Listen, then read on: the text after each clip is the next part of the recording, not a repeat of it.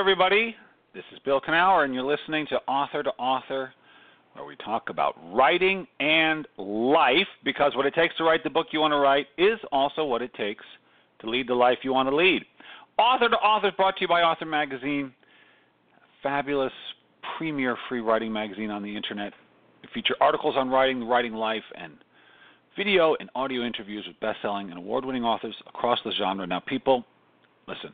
If you go to Author Magazine and you're a fan of Author Magazine, you may have noticed you can't go there right now. It's true. We're in the process of revamping the whole thing. It's been revamped, and we're just making this switch. I don't understand it. It's something about the internet and servers and domains. Anyway, as of today, this moment, 2 o'clock on March 27th, it's not quite there, but it'll be there soon. So I'm sorry there's no author at this moment, but there will be, and my blogs will start again, and the interviews will start again. It'll all be there.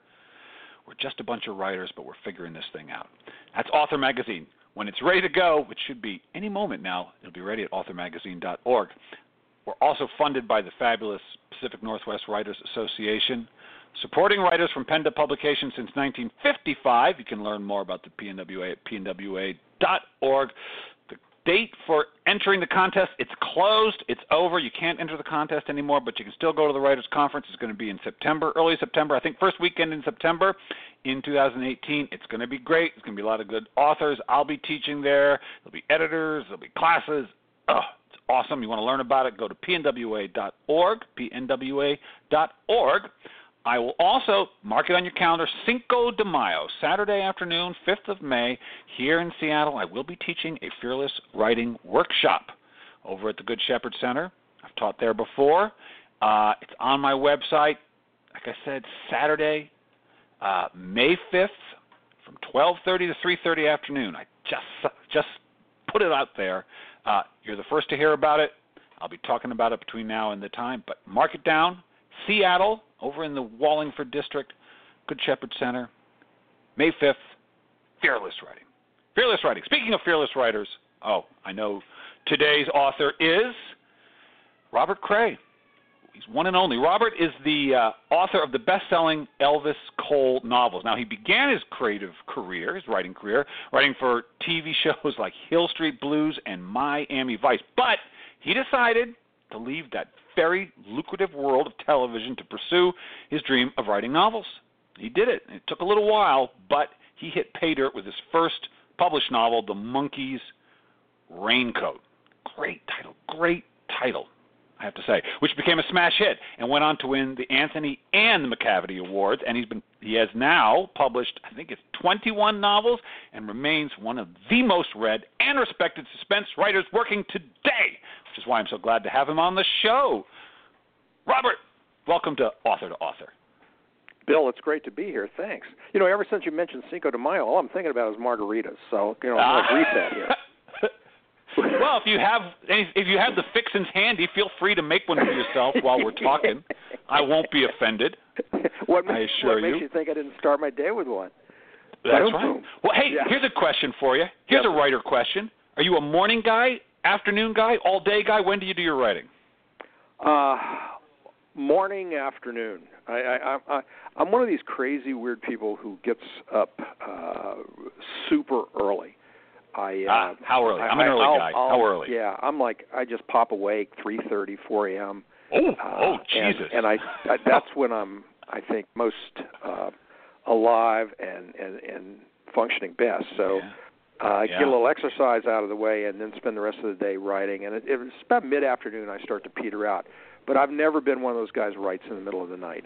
I'm sawing logs by then. I understand. And so you're up at 3. I get up at 5:40 every morning. I thought you're really up early. Okay, but I like to write in the morning too. I find that's when I am cleanest. That's when I feel sharpest. I think is first thing. Yeah. It's another great benefit is there's no phones ringing. Yeah.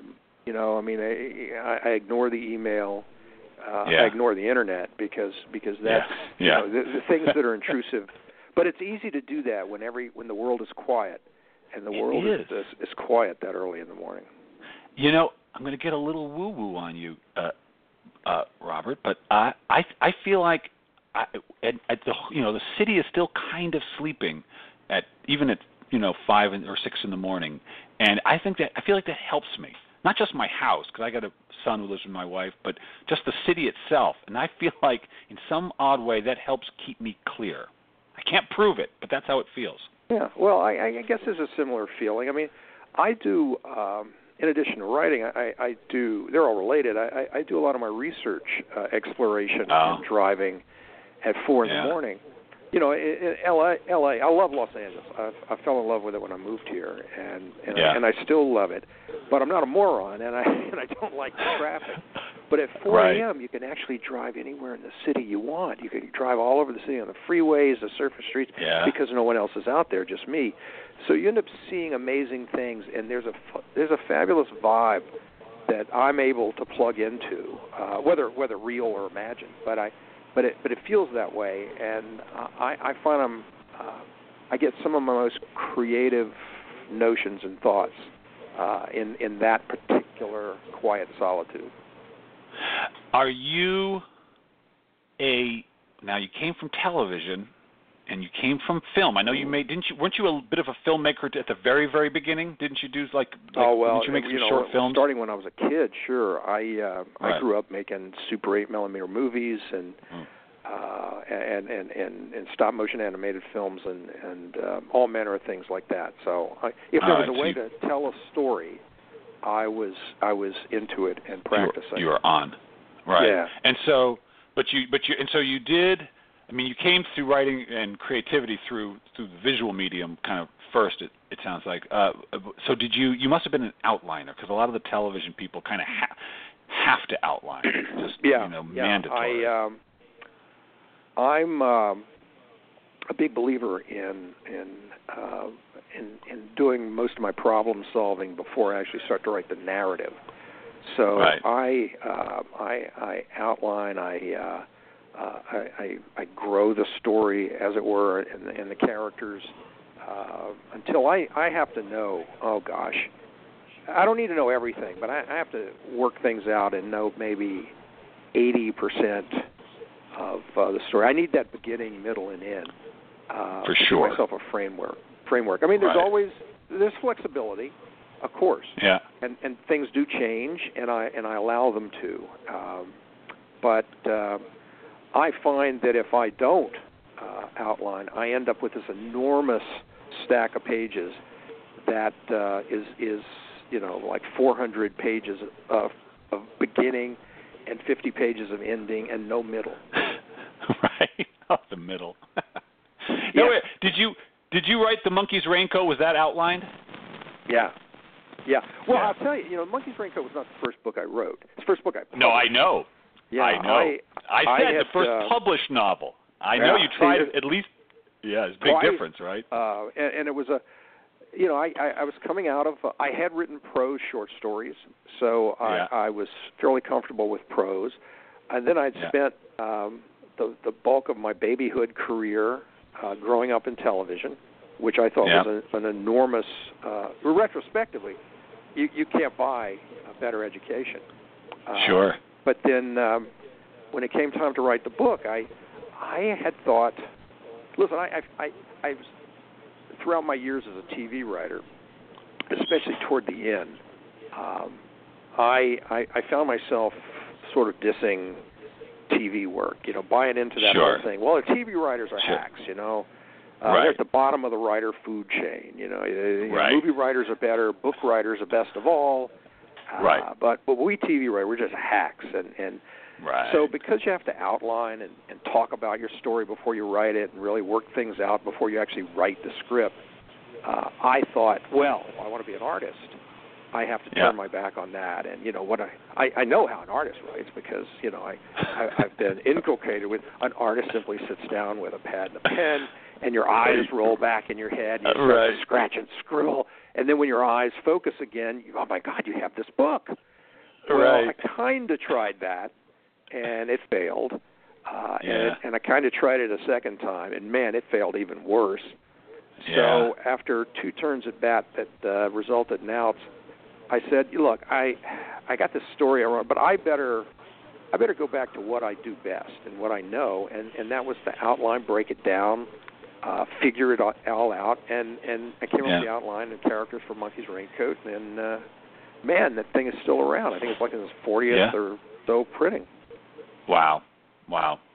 You found your voice as a novelist in the world of crime, which is sort of where I don't know. I mean, I listed off Hill Street Blues and Miami Vice. Did you work primarily in the sort of in 80s cop shows?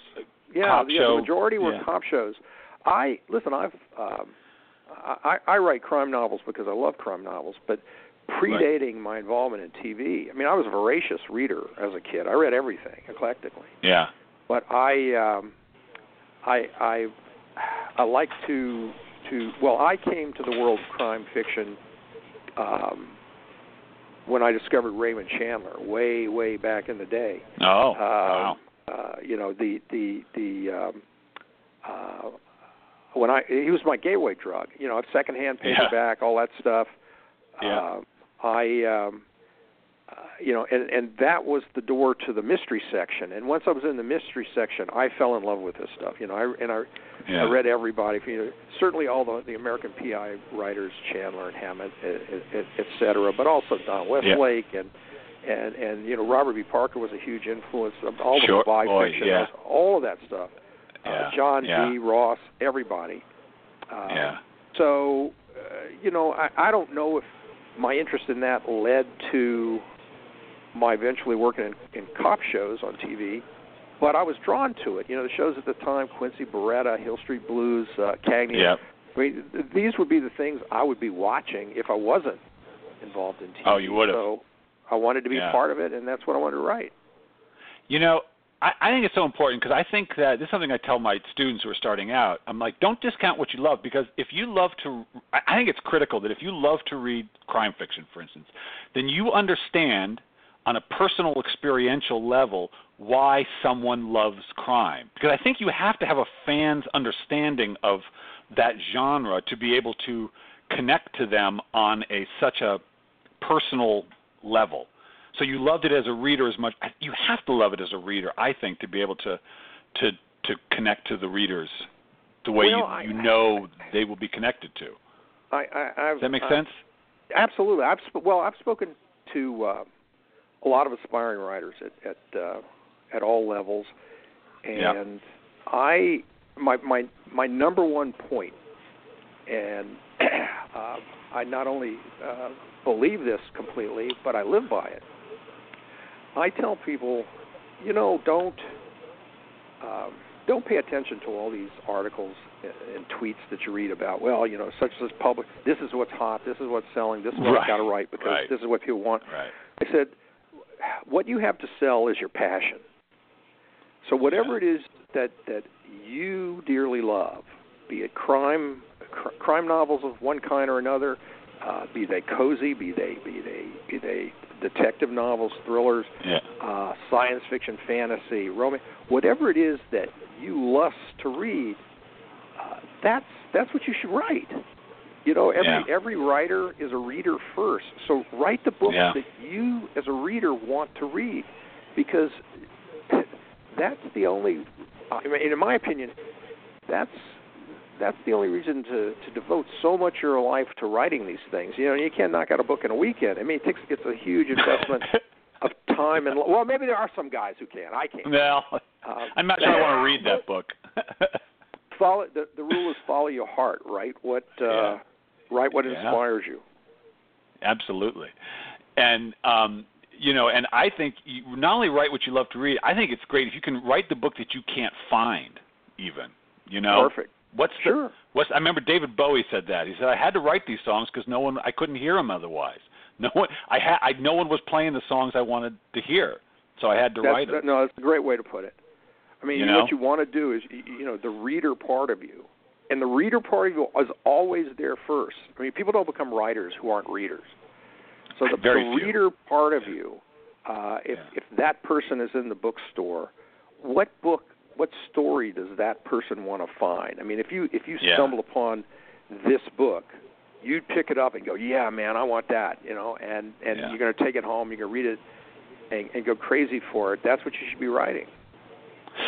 I'll tell you, the thing that differentiates what I'll call professional writers, meaning not just making a living at it, but this is what they're able to do and they're thriving. And I've had a couple conversations with other writers about this. And what I think of as the inexperienced writer, I think the biggest difference is the experienced writer understands that their curiosity, the fact that they're curious about something, interested in something, passionate about, is reason enough to pursue it. I think the inexperienced writer thinks, well, everyone's curious about something. Who am I? I'm no one special.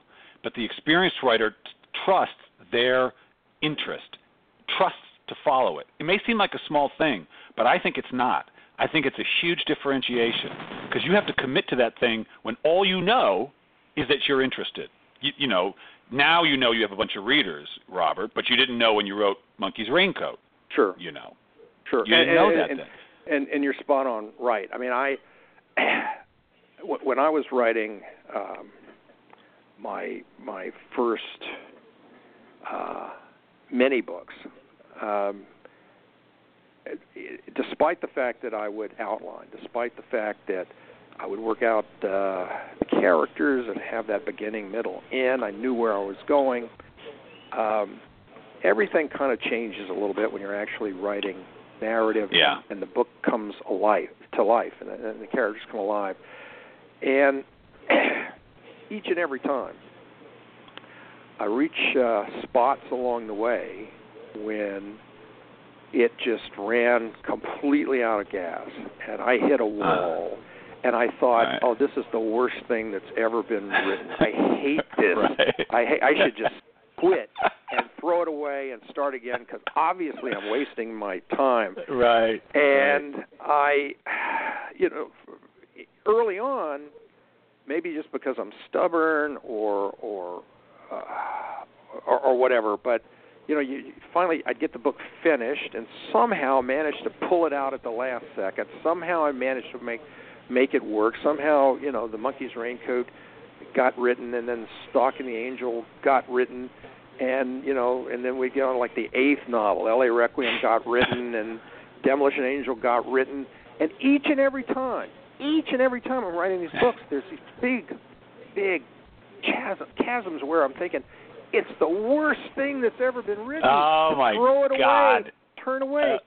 So what I finally figured out, and this was hard won, and I believe this is exactly the same way for everybody. Yeah. What I finally realized is that I can make it work. All I have to do is finish what I started and keep working, work hard, polish it up, edit it, revise as necessary, but I can actually pull it off. I can actually make it work. And when that happens enough, you develop this realization of trust. I learned to trust me. Now, I have to tell you, I have 21 books. You said at the beginning, I've written 21 books now. I'm working on my 22nd book now. Yeah. Every one of those books, all of them, the same thing has happened.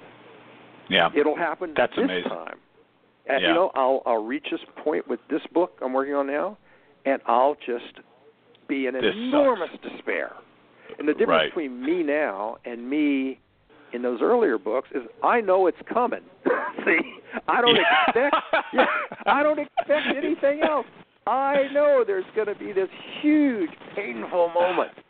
But I also really, you don't have a kind of a Lucy and Charlie Brown thing where you think, no, this time I'm going to kick this ball straight, no problem. No way. You don't try and fool yourself? I've learned. That's a great fantasy, but it doesn't happen. But what I've also learned is not to fear it. Since I know it's going to happen, but I also know if I keep, it's like running a marathon. It's not a question of how fast you finish. To finish, it's a question of keep putting one foot in front of another and don't stop. I've learned I can do that. Yeah, and you must have learned also that when you hit that chasm where you think, I don't know, you're not feeling it anymore. You're not the book. You kind of hit a fallow spot. You must have taught yourself not to be overwhelmed by that feeling of I don't know if I can finish it. I mean, there becomes almost like an intellectual thing of saying, I'm not going to listen to that voice. It's there, it's saying that, but I know that it's a kind of illusion that I could believe, but I'm not going to. Does that accurately describe kind of what happens? Sure. Kind of a discipline of mind that kicks in from experience. It takes enormous discipline. Every aspect of writing takes discipline. Even the part that's as simple as having to, sit in a chair every day. Yeah. Whatever times that are right for you, whether it's 4 a.m. or 8 p.m. or whenever, but the discipline to sit in a chair every day and stay there and get the job done. Doesn't mean you're gonna type out 10 finished pages of beautiful prose every day. Right. You're going to have bad days. I have more bad days than good days. What? But the point really? is, you're there. Honestly? Wait a minute. Honestly? Do you think they're more bad than good? I have more bad days than good days. Absolutely. Really? I've had. Okay, wait. What's a bad day? For 21 Describe books. a bad day to me. Bad day is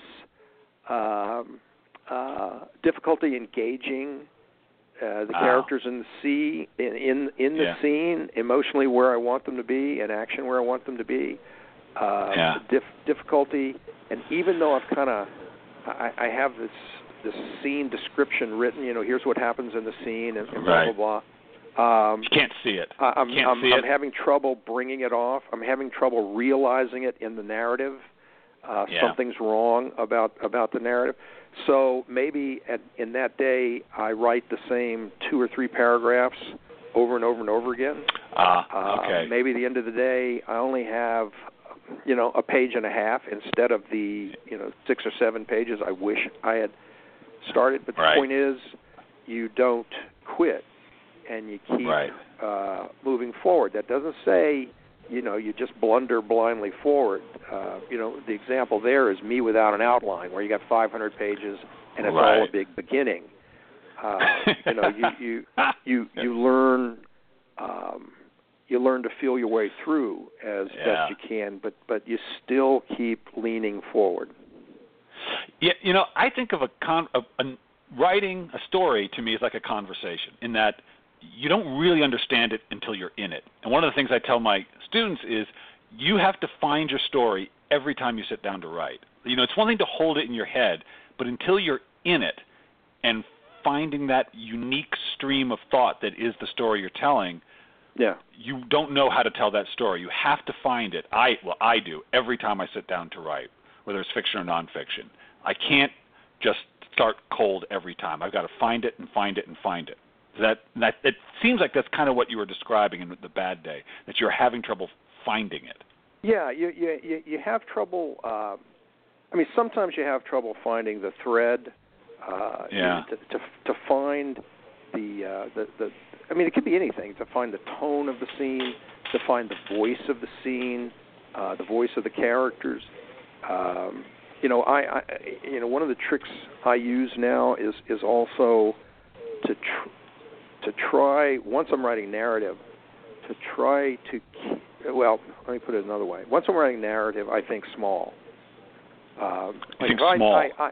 Meaning, when I start to write, by the time I start to actually write narrative, I have these, one of the techniques I use, I have these these black foam boards in my office. And throughout the outlining and development period, those blackboards end up filled with note cards that I push pin in, and they're scene notes and scene descriptions and character descriptions and things like that. Yeah. But over time, they become the story, right? They become the sequence of events that are the beginning, the sequence of events that are the middle, and the end. And I can actually walk across the room, look at these things, and there's the entirety, the story of my novel. It's right there. It's visual. You can see it. It's a big thing. So, but when I actually start to write narrative, I don't think in terms of trying to keep what's going to amount to 450 pages of typescript in my head. When I'm actually writing on a day-to-day level, I keep by think small, I mean what I try to do is keep one scene in my head. Don't think beyond it. Don't think because with maybe I just have a wee brain, but it's No. manageable for me to keep a single dramatic, emotional scene in my head. That I can wrestle with, but to try to think in terms of, well, I'm on page 16 and I have another 438 pages to go. Right. I find that daunting. So I write one scene at a time, and as long as I'm writing one scene at a time, it's more of an equal match, me versus the scene. Yeah, and that's that bird by bird advice that Anne Lamott, Sure, gave. Great. By the way, I love that book. It's a great book, and it's a great because you've got to simplify your experience. You got to make, at least I do. I want to make my writing experience as simple as possible, so that I can kind of get my mind around what I'm doing. And that bird by bird, that was a great way of thinking about it. Just one little thing at a time. One little thing at a time. The book's a big thing to hold in your head. I can lose track of an essay that I'm trying to hold in my head if it's only 2,000 words, if I'm not just I can't. No, I can just the next thing. I think this is good advice for any writer. I mean, you're writing what's right in front of you. They make these things called edits and revision for later.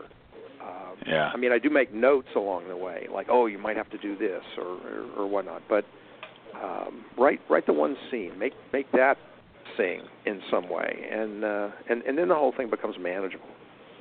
Yeah. Well, we didn't mention it. I've been such a bad host. I forgot to mention that the name of the most recent book is The Wanted.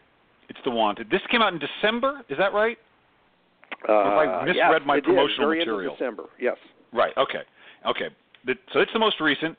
And by the way, God, I have to admit, I'm actually not a crime reader normally, but I couldn't put this frickin' book down. So good job. Thank you. Because you hooked me for sure. It's just awesome. So it's The Wanted. It's the latest of many. If you haven't read it, people, go out and get it, and you're going to want to go back and read all his others. But it's out there now. I'm almost ready to let you go, but not quite yet. I have one more question for you. Yes, one more question. What I want you to do is finish this sentence for me. If writing has taught me anything, it's taught you what? What has it taught you? To trust myself. Yeah. I mean, novel writing. Did novel writing teach you that more than the TV writing, or was it all? Not to knock TV writing. I got friends who are TV writers, and they love it. Listen, it's at the end of the day, all writing's the same. The size of the writing varies.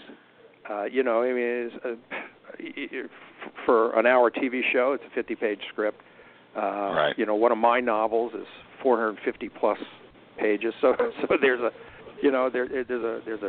tree quotation here. How many trees do you have to cut down? Right. But I found that during the days I was writing short stories, my time as a television writer, I put just as much blood, sweat, and tears in each and everything I've ever written, and maybe that's why I've distilled down the novel writing to think like only one scene at a time, because whatever I'm writing, be it a short story or a film script or book, the thing I'm writing in that moment, once all the outlining is done, the thing I'm writing in that moment is pretty short and contained, and that's where I'm most comfortable. Yeah, it's good advice. Trust yourself. Trust you. Might as well. Makes it easier. Well, listen, it's been great talking to you. Congratulations on book number 21. I hope I get to see book number 22. I hope it comes across my desk, and maybe I'll have to go pick it up. But keep up the good work, buddy. It's good Thanks, stuff. Bill. I appreciate it. It's been a lot of fun. All right, take it easy. You too, man. All right, bye-bye. Trust yourself, people. He's right. It's good advice. Writing is an act of trust. It really is. I'll be back next week talking to Audrey Wick, a romance writer, a new romance writer. Yes, I'm going to get her on the show. Until then, go find something you love to do and do it.